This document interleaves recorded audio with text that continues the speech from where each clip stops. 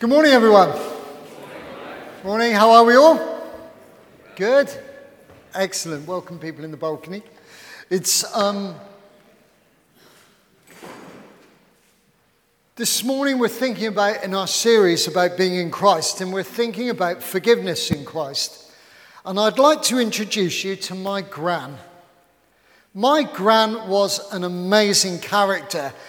She was a larger-than-life character, and she smoked woodbines. If you remember those, I hope for our younger people you never will enjoy. But these were unfiltered woodbines. And as she smoked, I was enthralled as a 5-year-old watching her as she cooked with a woodbine. And the ash would get longer and longer and longer until it dropped into the food. And it all got stirred in. Now, this wouldn't have been so bad if she was catering for herself. But she was a landlady of a pub. And whenever, she was a great die-in-the-wall Wesleyan, hat-wearing Wesleyan. And I won't tell you about the time I dropped my pocket money down the toilet either. She rescued it and then carried on doing the sandwiches. Anyway, her line was, her line was, whenever she heard of anything, she would put her hands on her hips saying, well, your sins will find you out. That was her line. Your sins will find you out. Now, I didn't realize until later in life that is actually from Numbers 32:23. To have scripture quoted to you when you were 5, it's really great. But if you have sinned against the Lord, be sure, because your sin will find you out, it says. Yet Jesus, again and again, as we have heard this morning, again and again, is here to forgive our sins. Forgiveness in Christ. And as we heard again in our scripture, as we read that, Jesus was always forgiving sin. Is it easier to say you are forgiven or to pick up your mat and walk, as he said to a person that he was healing? And as we continue in this series this morning, we look in this area of being forgiven in Christ. For us, and what does that mean? And what does it for those that we are reaching to know God's forgiveness? How does our theme fit with our scripture this morning, being forgiven in Christ? Paul and Timothy are writing this to an early church that are encouraging them in their prayer and in the way to act as Jesus showed us. We always thank God the Father, our Lord Jesus Christ, when we pray for you. What an encouraging message. Wouldn't that be great if that dropped into our email on a Monday morning? They continue, because we have heard of your faith in Jesus Christ and of the love you have for all God's people. That's a great endorsement from Paul. If the Colossians had a website, I'd put that right at the top with a 5-star rating. Wouldn't that be great to say something about that church? But what's behind this intensity of prayer? Why are they praying like this? Because Paul and Timothy know all too well in this new community of believers in Jesus that they are vulnerable and that they are open to temptation. Exactly as we all are. This is as fresh today as the day it was given. If I were to say to you, bring to mind now areas of your life where you have sinned, my guess is whatever those things are, they would spring readily to mind. I'll just give you a fraction of a moment to think about those areas in your life where we have sinned. Didn't take long, did it? Certainly for me personally, I guess if we were to bring those to mind where we have sinned, they would, for me personally, it's a bit of a tsunami really. Because it's amazing how we can remember things from way back where we have made mistakes. Maybe even in our childhood, maybe being disrespectful to a parent as a teenager, maybe doing things in our early life of which you are ashamed, or even later.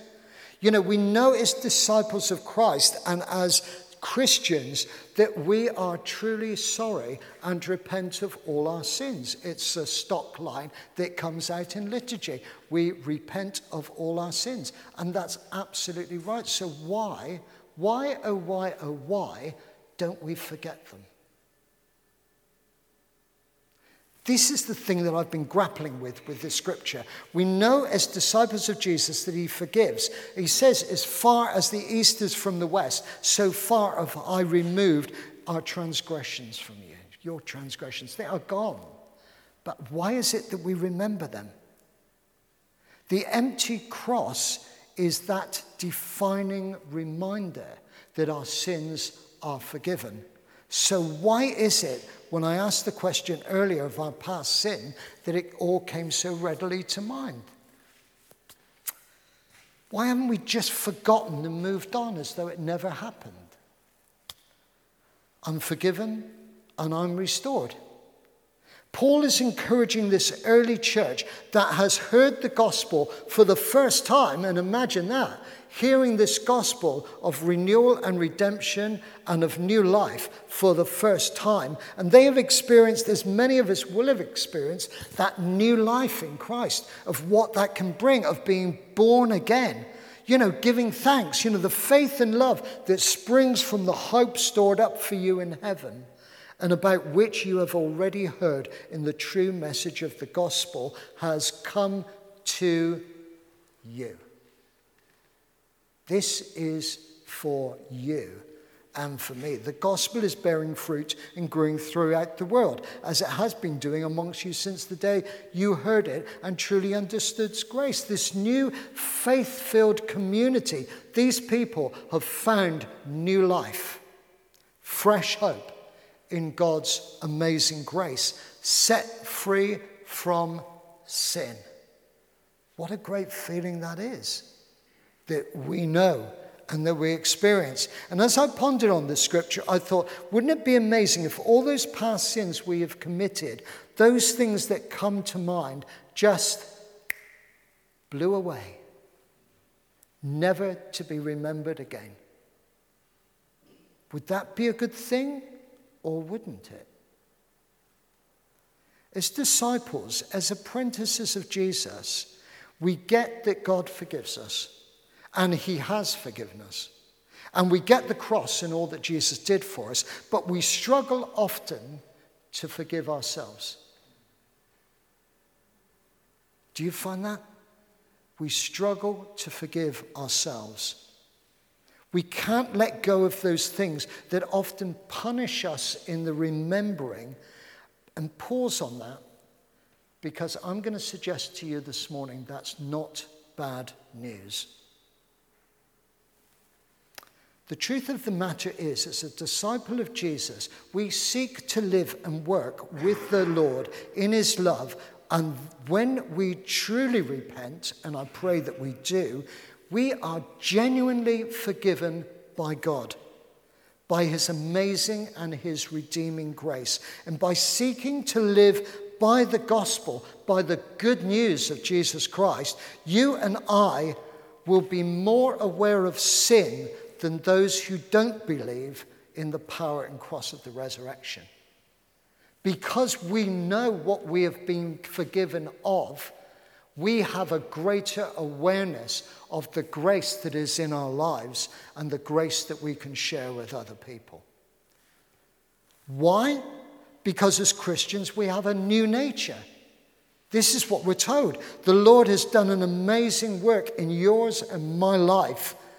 We are not just forgiven, he has declared righteousness over us.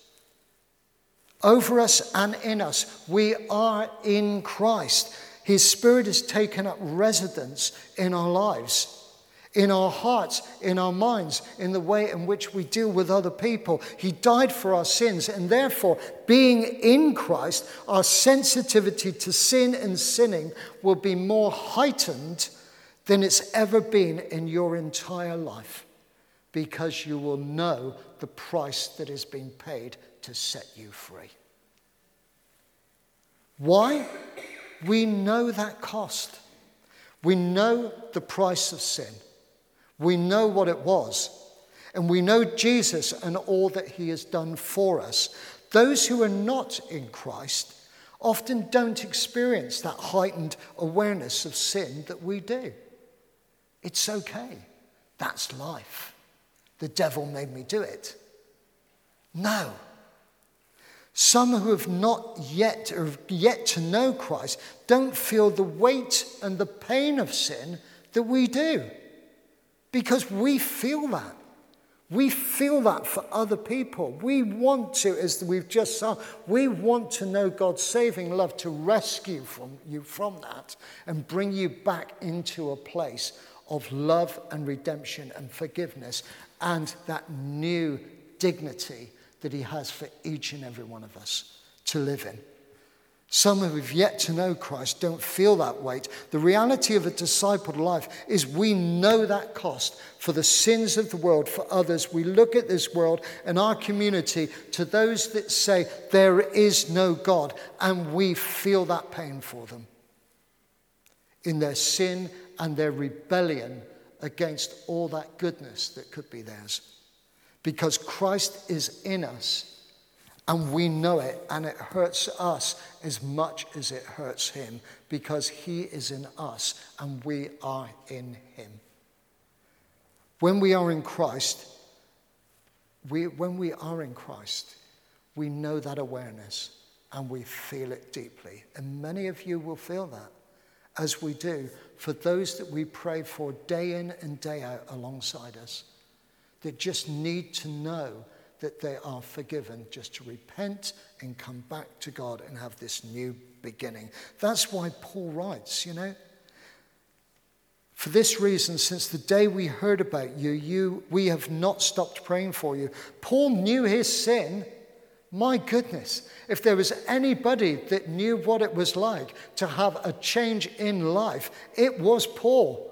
And Paul knew that. He knew the passion that grew in him because he had been in that place, as many of us have had to be. And we know that love of God when we are rescued and we are made new. Paul knew his sin. And as we grow older and hopefully wiser in our discipleship, we know the danger signs that leads to sin because we have a heightened awareness in our own lives. Righteousness has sadly been misinterpreted by many Christian communities. Followers of Jesus who set themselves up above others and stand in judgment. That's not righteousness.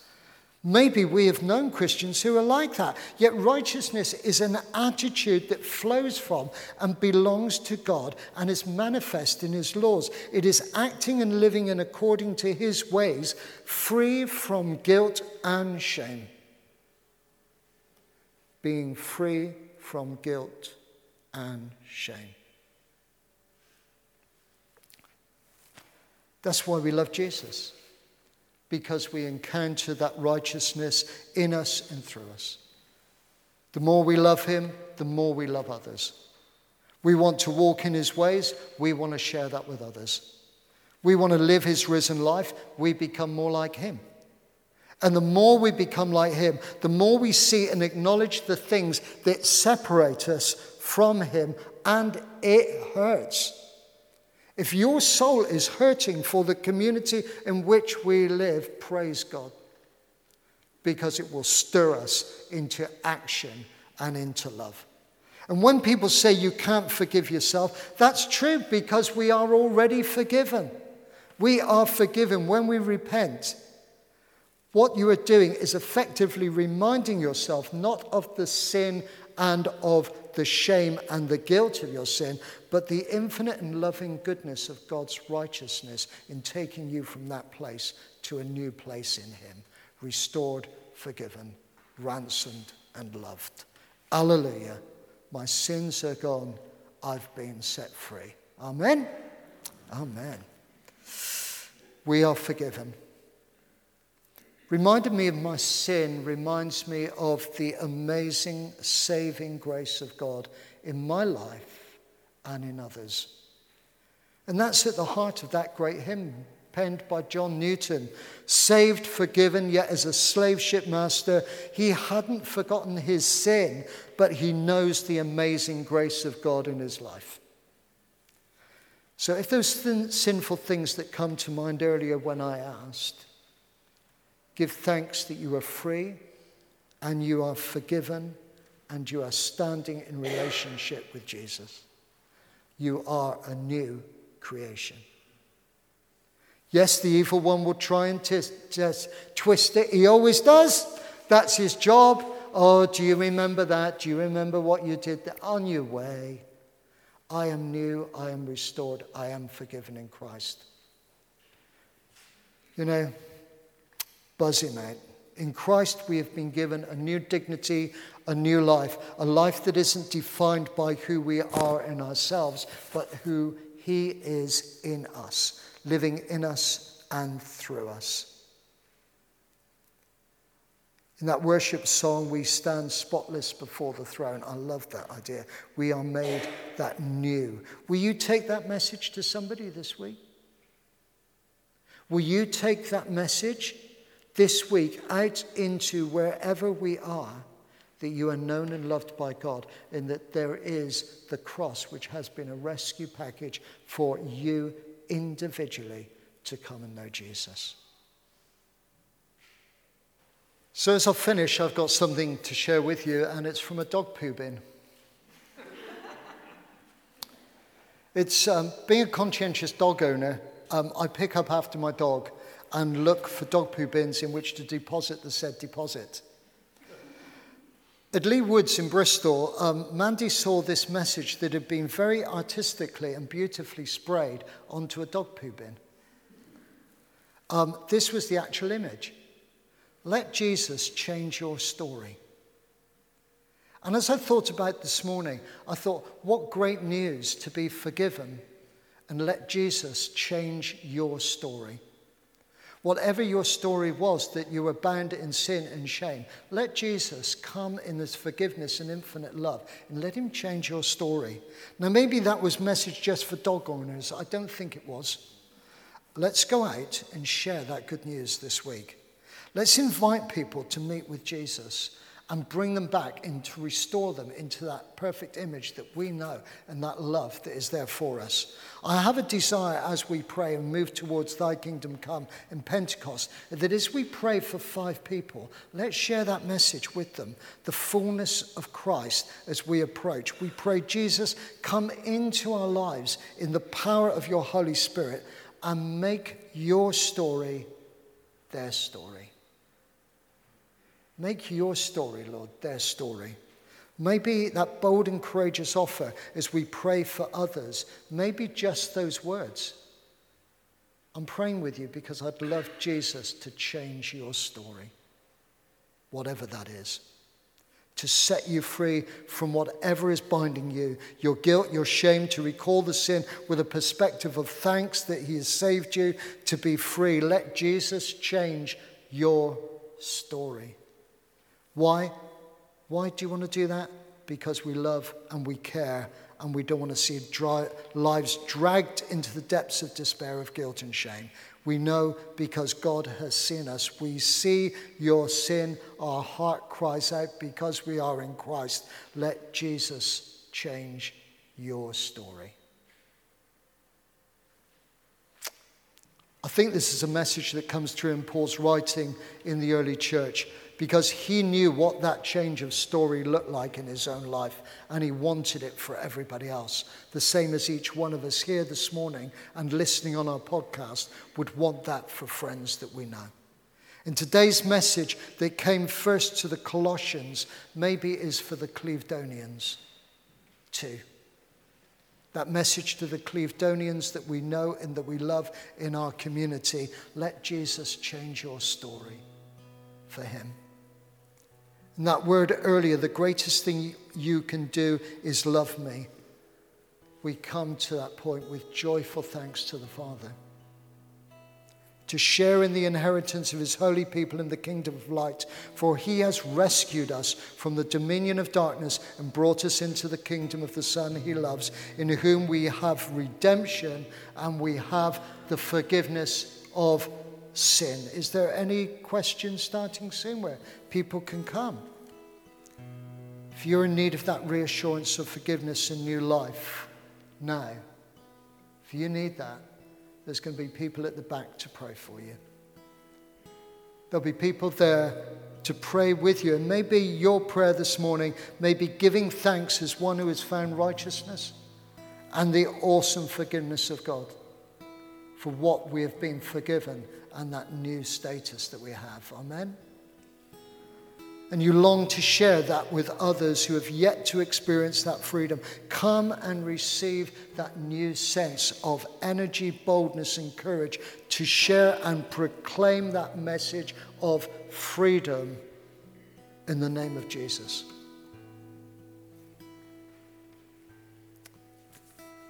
Just sensed this morning when I was walking up the hill that many here would have a real heart for young people in our community. Maybe you share my heart.